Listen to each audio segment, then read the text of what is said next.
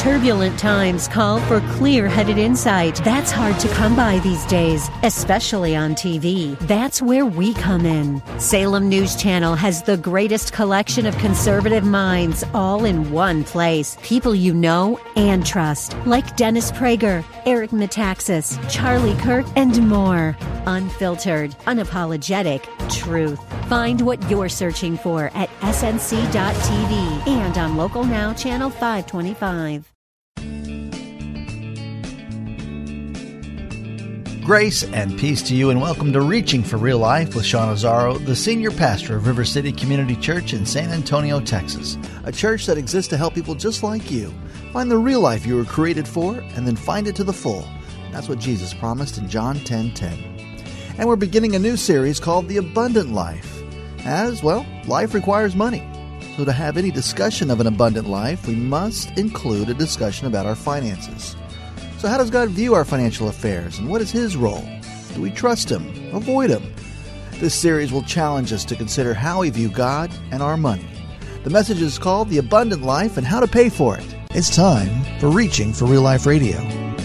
What is it about finances, money, that makes people just kind of get weirded out and get worried and want to avoid the subject? I think there's a problem often in talking about money. And I want to thank you for being here. You guys kind of went ahead and showed up, and you're like, we didn't know. Yeah, that's why we didn't publish it that much. I mean, what is the deal? Why are we so worried about talking about finances? I know it's an issue that we kind of like to keep private. It's one of those things that I think we don't advertise our financial stuff. But the Bible talks a lot about it. Why are we so worried? I think sometimes we're worried that God wants to take our money. You know, it's like God, either he wants to keep us broke, or maybe maybe God's broke and He's got His hand out, and our money, our net worth is what's going to put Him over the edge. That'll do it. You know, if He can get our stuff, then God will be okay for His retirement. I mean, I think sometimes we are afraid to talk to money because I'll have to address the train wreck that honestly is my finances. And who wants to address a train wreck when it involves you? I mean, really, I think some people, they get to where it's just, I don't like thinking about money, I don't like talking about money. I'd rather just avoid the subject because it's depressing. Well, that's why this series is called Abundant Life and How to Pay for It. Because I don't think it should be depressing. I think that shows a gross misunderstanding of what the Word teaches and what God's heart is. In fact, I want us to take a look at this idea of abundant life, because we throw that phrase around a lot. We're a church for real life. We throw this idea around. I'm not sure we understand how big an idea this is and how deep it goes in biblical history. So I want to give us a little bit of a history, if you will, of abundant life. We're going to start right at the beginning. We're going to start in Genesis chapter 12, and we're going to look at God's dealing with Abraham. Now, I'm going to be trying out some new technology, okay? Give me a little more flexibility. It'll put the scriptures on our video that people watch online. The kids were nervous, given Papa electronics, okay? This is Genesis 12. This is God dealing with Abraham. Remember, that's where He started this whole process. I mean, He'd worked in creation, but He chose Abraham to become a nation. His family would become a nation, and God would work through them. And this is what He said in Genesis 12. He said, I will make you into a great nation, and I will bless you. I will make your name great, and you will be a blessing. I will bless those who bless you, and whoever curses you, I will curse, and all the peoples on earth will be blessed through you. That's what God said to Abraham. And it starts with this idea of blessing. Abraham, I want to do something through you. I want to bless you abundantly, but I want to do it so significantly that the entire population of the earth is going to be blessed because of you, Abraham. Now remember, in Deuteronomy, Moses is writing down the law. God's given him the law, and he's sharing God's heart. And here's what he's telling the people. This is Deuteronomy chapter 11. Begin at verse 13, he says, so if you faithfully obey the commands I'm giving you today, to love the Lord your God, to serve Him with all your heart and with all your soul, then I will send rain on your land in its season, both autumn and spring rains, so that you may gather in your grain, new wine, and olive oil. To an agricultural people, this was just abundant blessing. This was their sustenance, their support, their resources. It directly related to their money, if you will. You may gather in your grain, your new wine, your olive oil. I will provide grass in the field for your cattle, and you will eat and be satisfied. Be careful or you'll be enticed to turn away and worship other gods and bow down to them. Then the Lord's anger will burn against you, and he'll shut up the heavens so that it will not rain, and the ground will yield no produce, and you will soon perish from the good land the Lord is giving you. So there's this promise of blessing. That's God's heart. That's his desire. But there's also a warning. Okay, don't get obsessed. Don't start going after other gods, whether it be the blessing itself or other sources that you think will provide it, because that will separate you from the blessing of the Lord and even bring the anger of the Lord, was the warning from Moses. Now skip down to verse 26. Here's what he says. They talk a little bit more about this, and then in verse 26 he says, "See, I am setting before you today a blessing and a curse. The blessing if you obey the commands of the Lord your God, and that I am giving you today. The curse if you disobey the commands of the Lord your God and turn from the way that I command you today by following other gods which you have not known." So he starts with Abraham and says, I want to bless you. I want to bless others through you. Moses, he continues this thought for God's people. I want to bless you. I want to pour out blessing on you. Look at what David says in the Psalms. He says, blessed or blessed is the one who does not walk in step with the wicked, or stand in the way that sinners take, or sit in the company of mockers, but whose delight is in the law of the Lord, and who meditates on his law day and night. Listen, that person is like a tree planted by streams of water, which yields its fruit in season, and whose leaf does not wither. Whatever they do prospers. So here's this biblical idea. God chose to work through a people, a family. And he was going to bring redemption to the whole world. And we understand that. We get that. But part of that redemption was illustrating his love, illustrating his nature, his character, who he is, through this idea of blessing his people. That's God's agenda. It is an agenda of blessing. Now, it's a word we throw around a lot, the word bless, the word blessing. It's a common word that we see throughout those passages of Scripture. It's a Hebrew concept. The Hebrew word is barakah, and it means favor based on relationship, and that's really important. If you've been doing the Bible reading that we started at the beginning of this year at reallife.org, we've been reading through Genesis, and you've seen the patriarchs and this idea that they bless their offspring. They bless them, and it's not just, oh, I bless you, and it's not some just verbal light thing that's thrown out. It's this actual laying on of hands and the idea of transferring the goodness that God has been cultivating in their life to their children and their resources with that. So it's this idea of blessing. What's interesting is that as I did a word study on this, the root of this word is also translated as kneel, or to the knee, or to kneel, which I found interesting. But that same root is sometimes translated as pool or reservoir. It's like, that's kind of confusing if you don't know the subtleties of the language. But I find it interesting when you think of kneel and pool, think of submission and supply. Think of submission and supply. And then think of the context of this word blessing. The favor of God based on a covenant relationship with Father. Those who are his, whose heart belongs to him, he is an abundant supply. And I want to suggest biblically, this is a root principle. Okay, there's principles that are ideas that we would say are branches, they're leaves, they're colors, they're nuances of the truth, but there are those that are root principles. This idea that God is a God of blessing and that he wants to pour out blessing, I want to suggest that is a root principle. Now, the Apostle Paul explains our place, because some might say, well, that's great for the Hebrew people. That's for them. That was God's unique covenant with them. That doesn't involve us. Well, the Apostle Paul would say, no, that's not true. In Romans chapter 4, he talks about our relationship. He says, therefore, the promise comes by faith. He's talking this promise of Christ and salvation. The promise comes by faith so that it may be by grace and may be guaranteed to all Abraham's offspring. And he goes on, not only to those who are of the law, in other words, the Hebrew people who were born into it follow the law, but also to those who have the faith of Abraham. He is the father of us all. He's talking to Gentiles. This whole thing, he's saying, you are part of that family. When you become a follower of Christ, when you are saved through the redemption that came through God's people, you become a part of this family. He says, goes on in Romans 11, he says it a different way. He says, if some of the branches have been broken off, and you, though a wild olive shoot, and the olive tree represented Israel numerous times throughout Scripture. And so that we Gentile believers, though a wild olive shoot, have been grafted in among the others, and we now share in the nourishing sap from the olive root. He says, do not consider yourself to be superior to those other branches.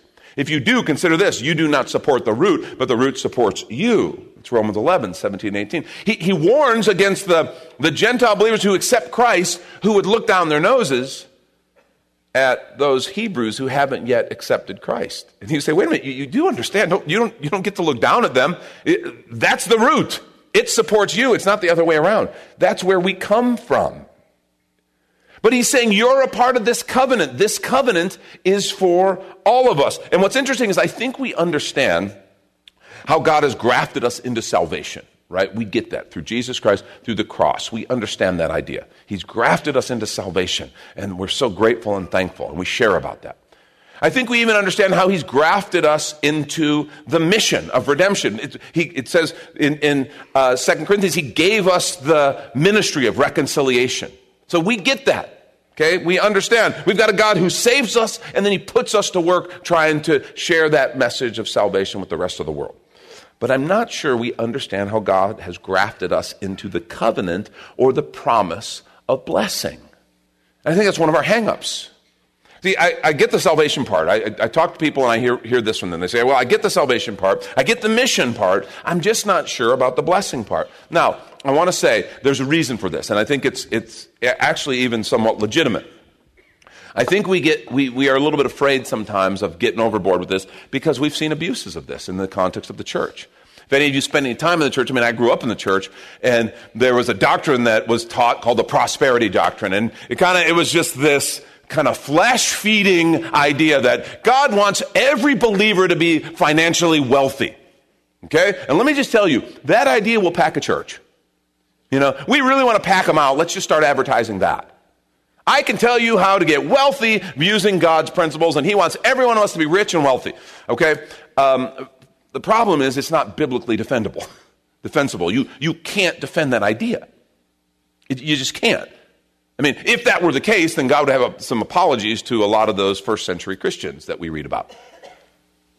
But I want to suggest that doesn't have anything to do with the fact that God truly wants to bless us, and he does want to bless our resources. Here, and this is just the tendency of human nature. So there was an abuse here that was ridiculous. It turned God into some kind of genie in a bottle.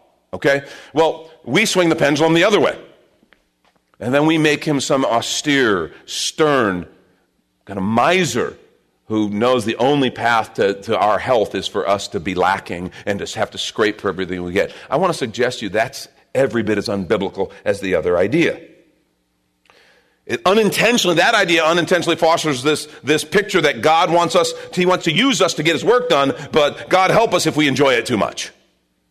He has no intention for us to enjoy it. We're on our own. And we begin to subtly see God as a user, kind of a needy user who just wants us to go and do what he needs us to do because he's got an agenda. I want to suggest that is messed up. And it affects how we think. So that when Jesus says this, okay, this is John 10:10, we quote it all the time. The thief comes only to steal and kill and destroy. I came that they may have life and have it abundantly. We're not sure how to take that. We're not sure what really to do with that.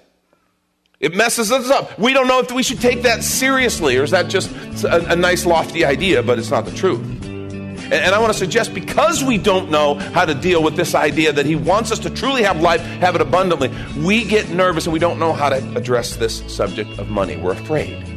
And this is when we take a quick minute to remind you you're listening to Reaching for Real Life with Sean Azzaro, the senior pastor of River City Community Church, in this message called Abundant Life and How to Pay for It, which is available right now on the sermon page at reallife.org.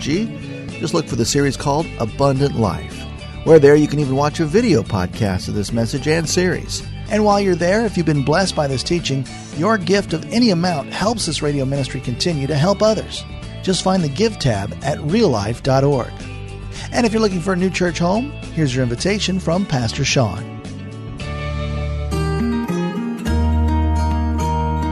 River City Community Church is a church for real life.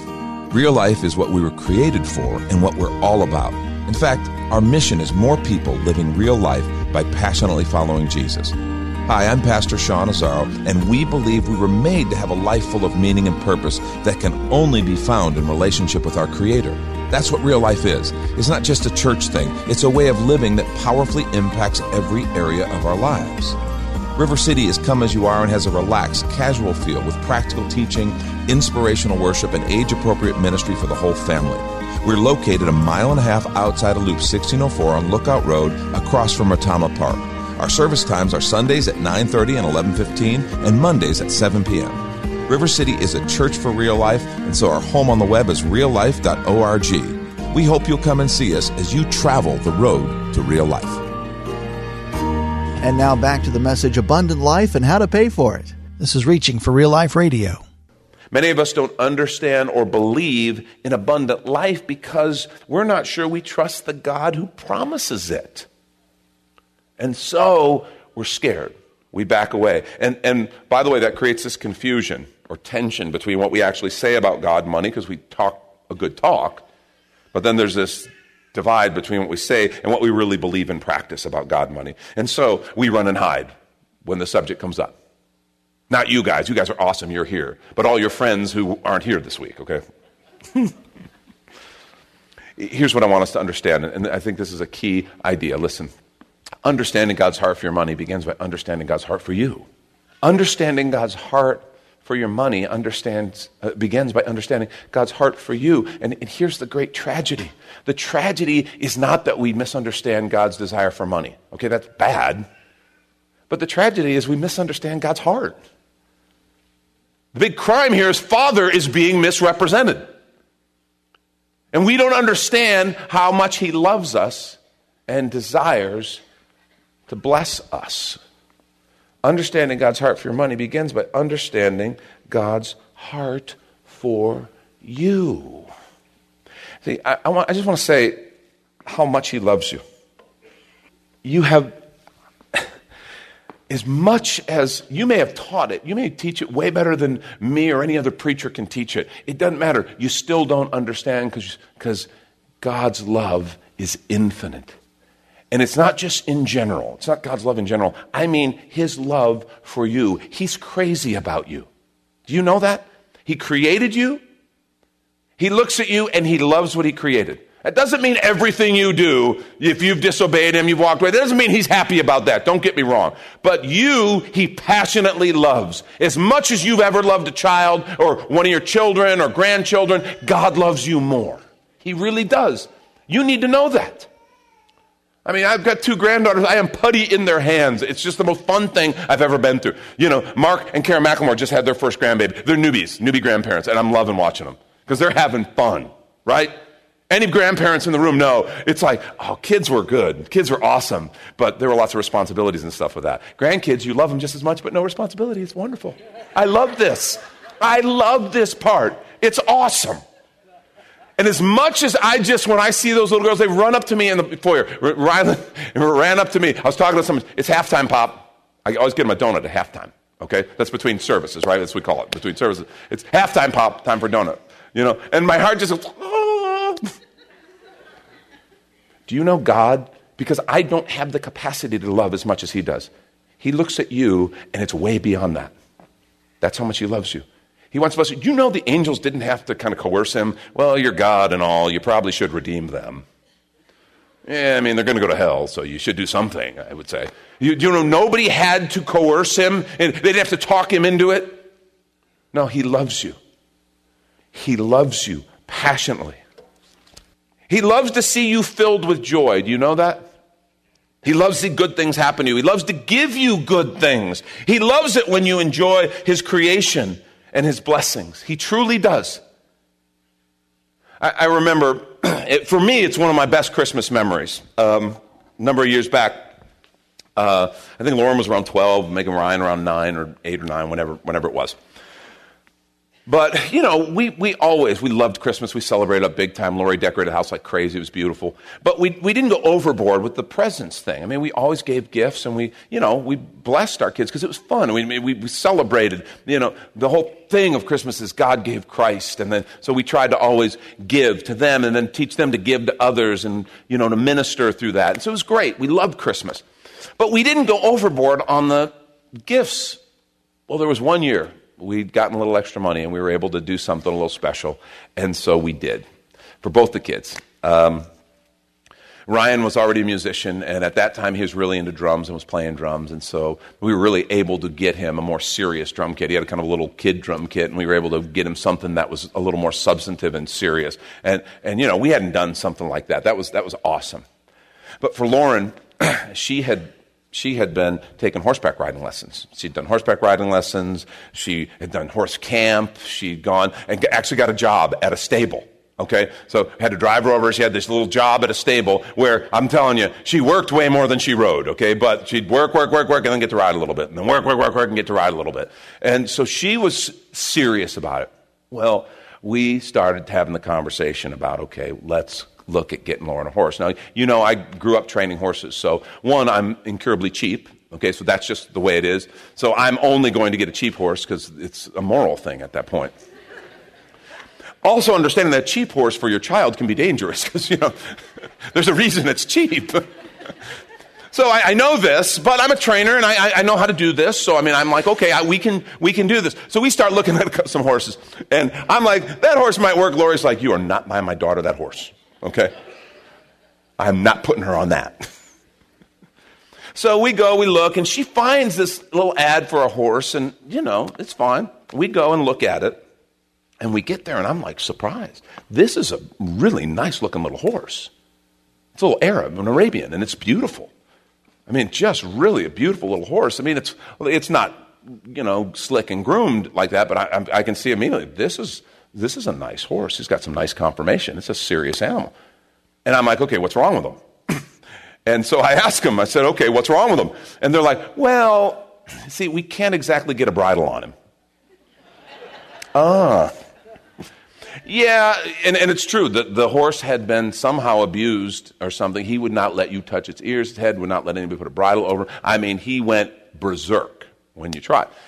Well, we had brought a bridle to try the horse, and so I just unsnapped the bridle, and he lets me put it around his neck. I put it in his mouth, lets me put it around his neck and buckle it, and I got a bridle on him. And they're like, oh my gosh, you're a wizard. Oh. So I got on the horse, and I'm blown away.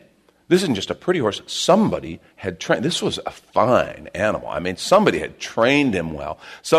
He had a rein on him. He was easy to ride. He was incredible. I was just like, holy cow. And the whole thing was they couldn't do anything with him because nobody could put a bridle on him. Well, you just take the bridle apart. The whole time we owned the horse, we had to take the bridle apart. Okay, never got over that. But I'm like, wow, I'm interested, but this is all I've got. This horse should have been like 4 times more than what we paid for him. Easy. I'm like, this is all I've got. And they're like, take him.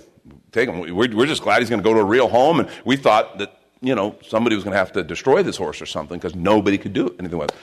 So for the whole time we had him. And Christmas morning, it was so cool.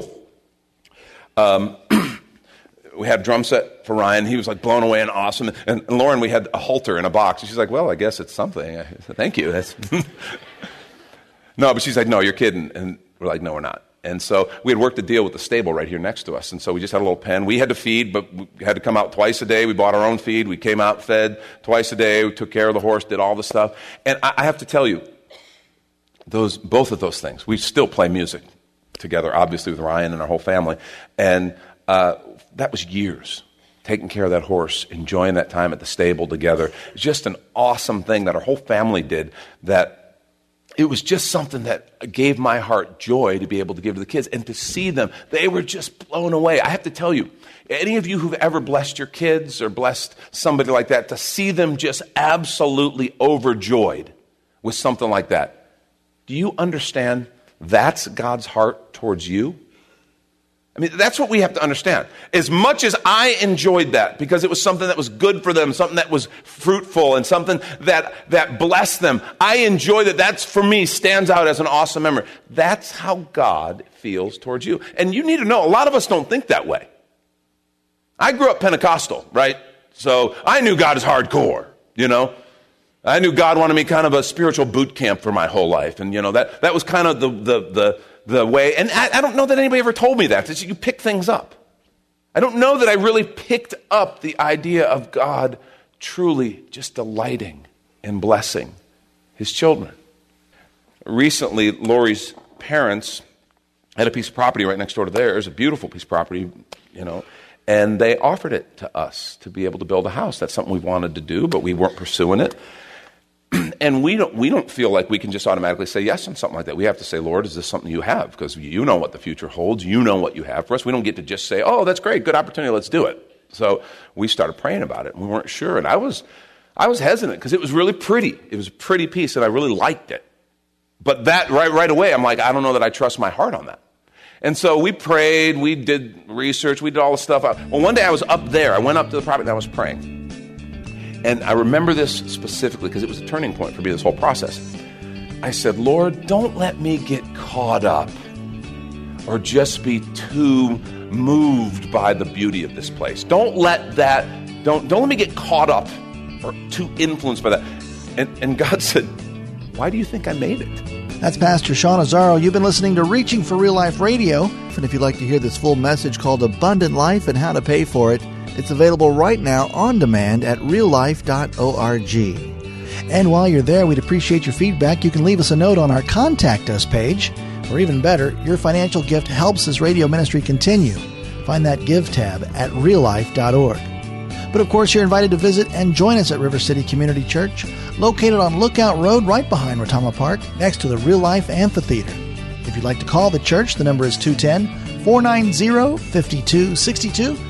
As Reaching for Real Life Radio is a service of River City Community Church. We hope you join us again next time as you travel the road to real life.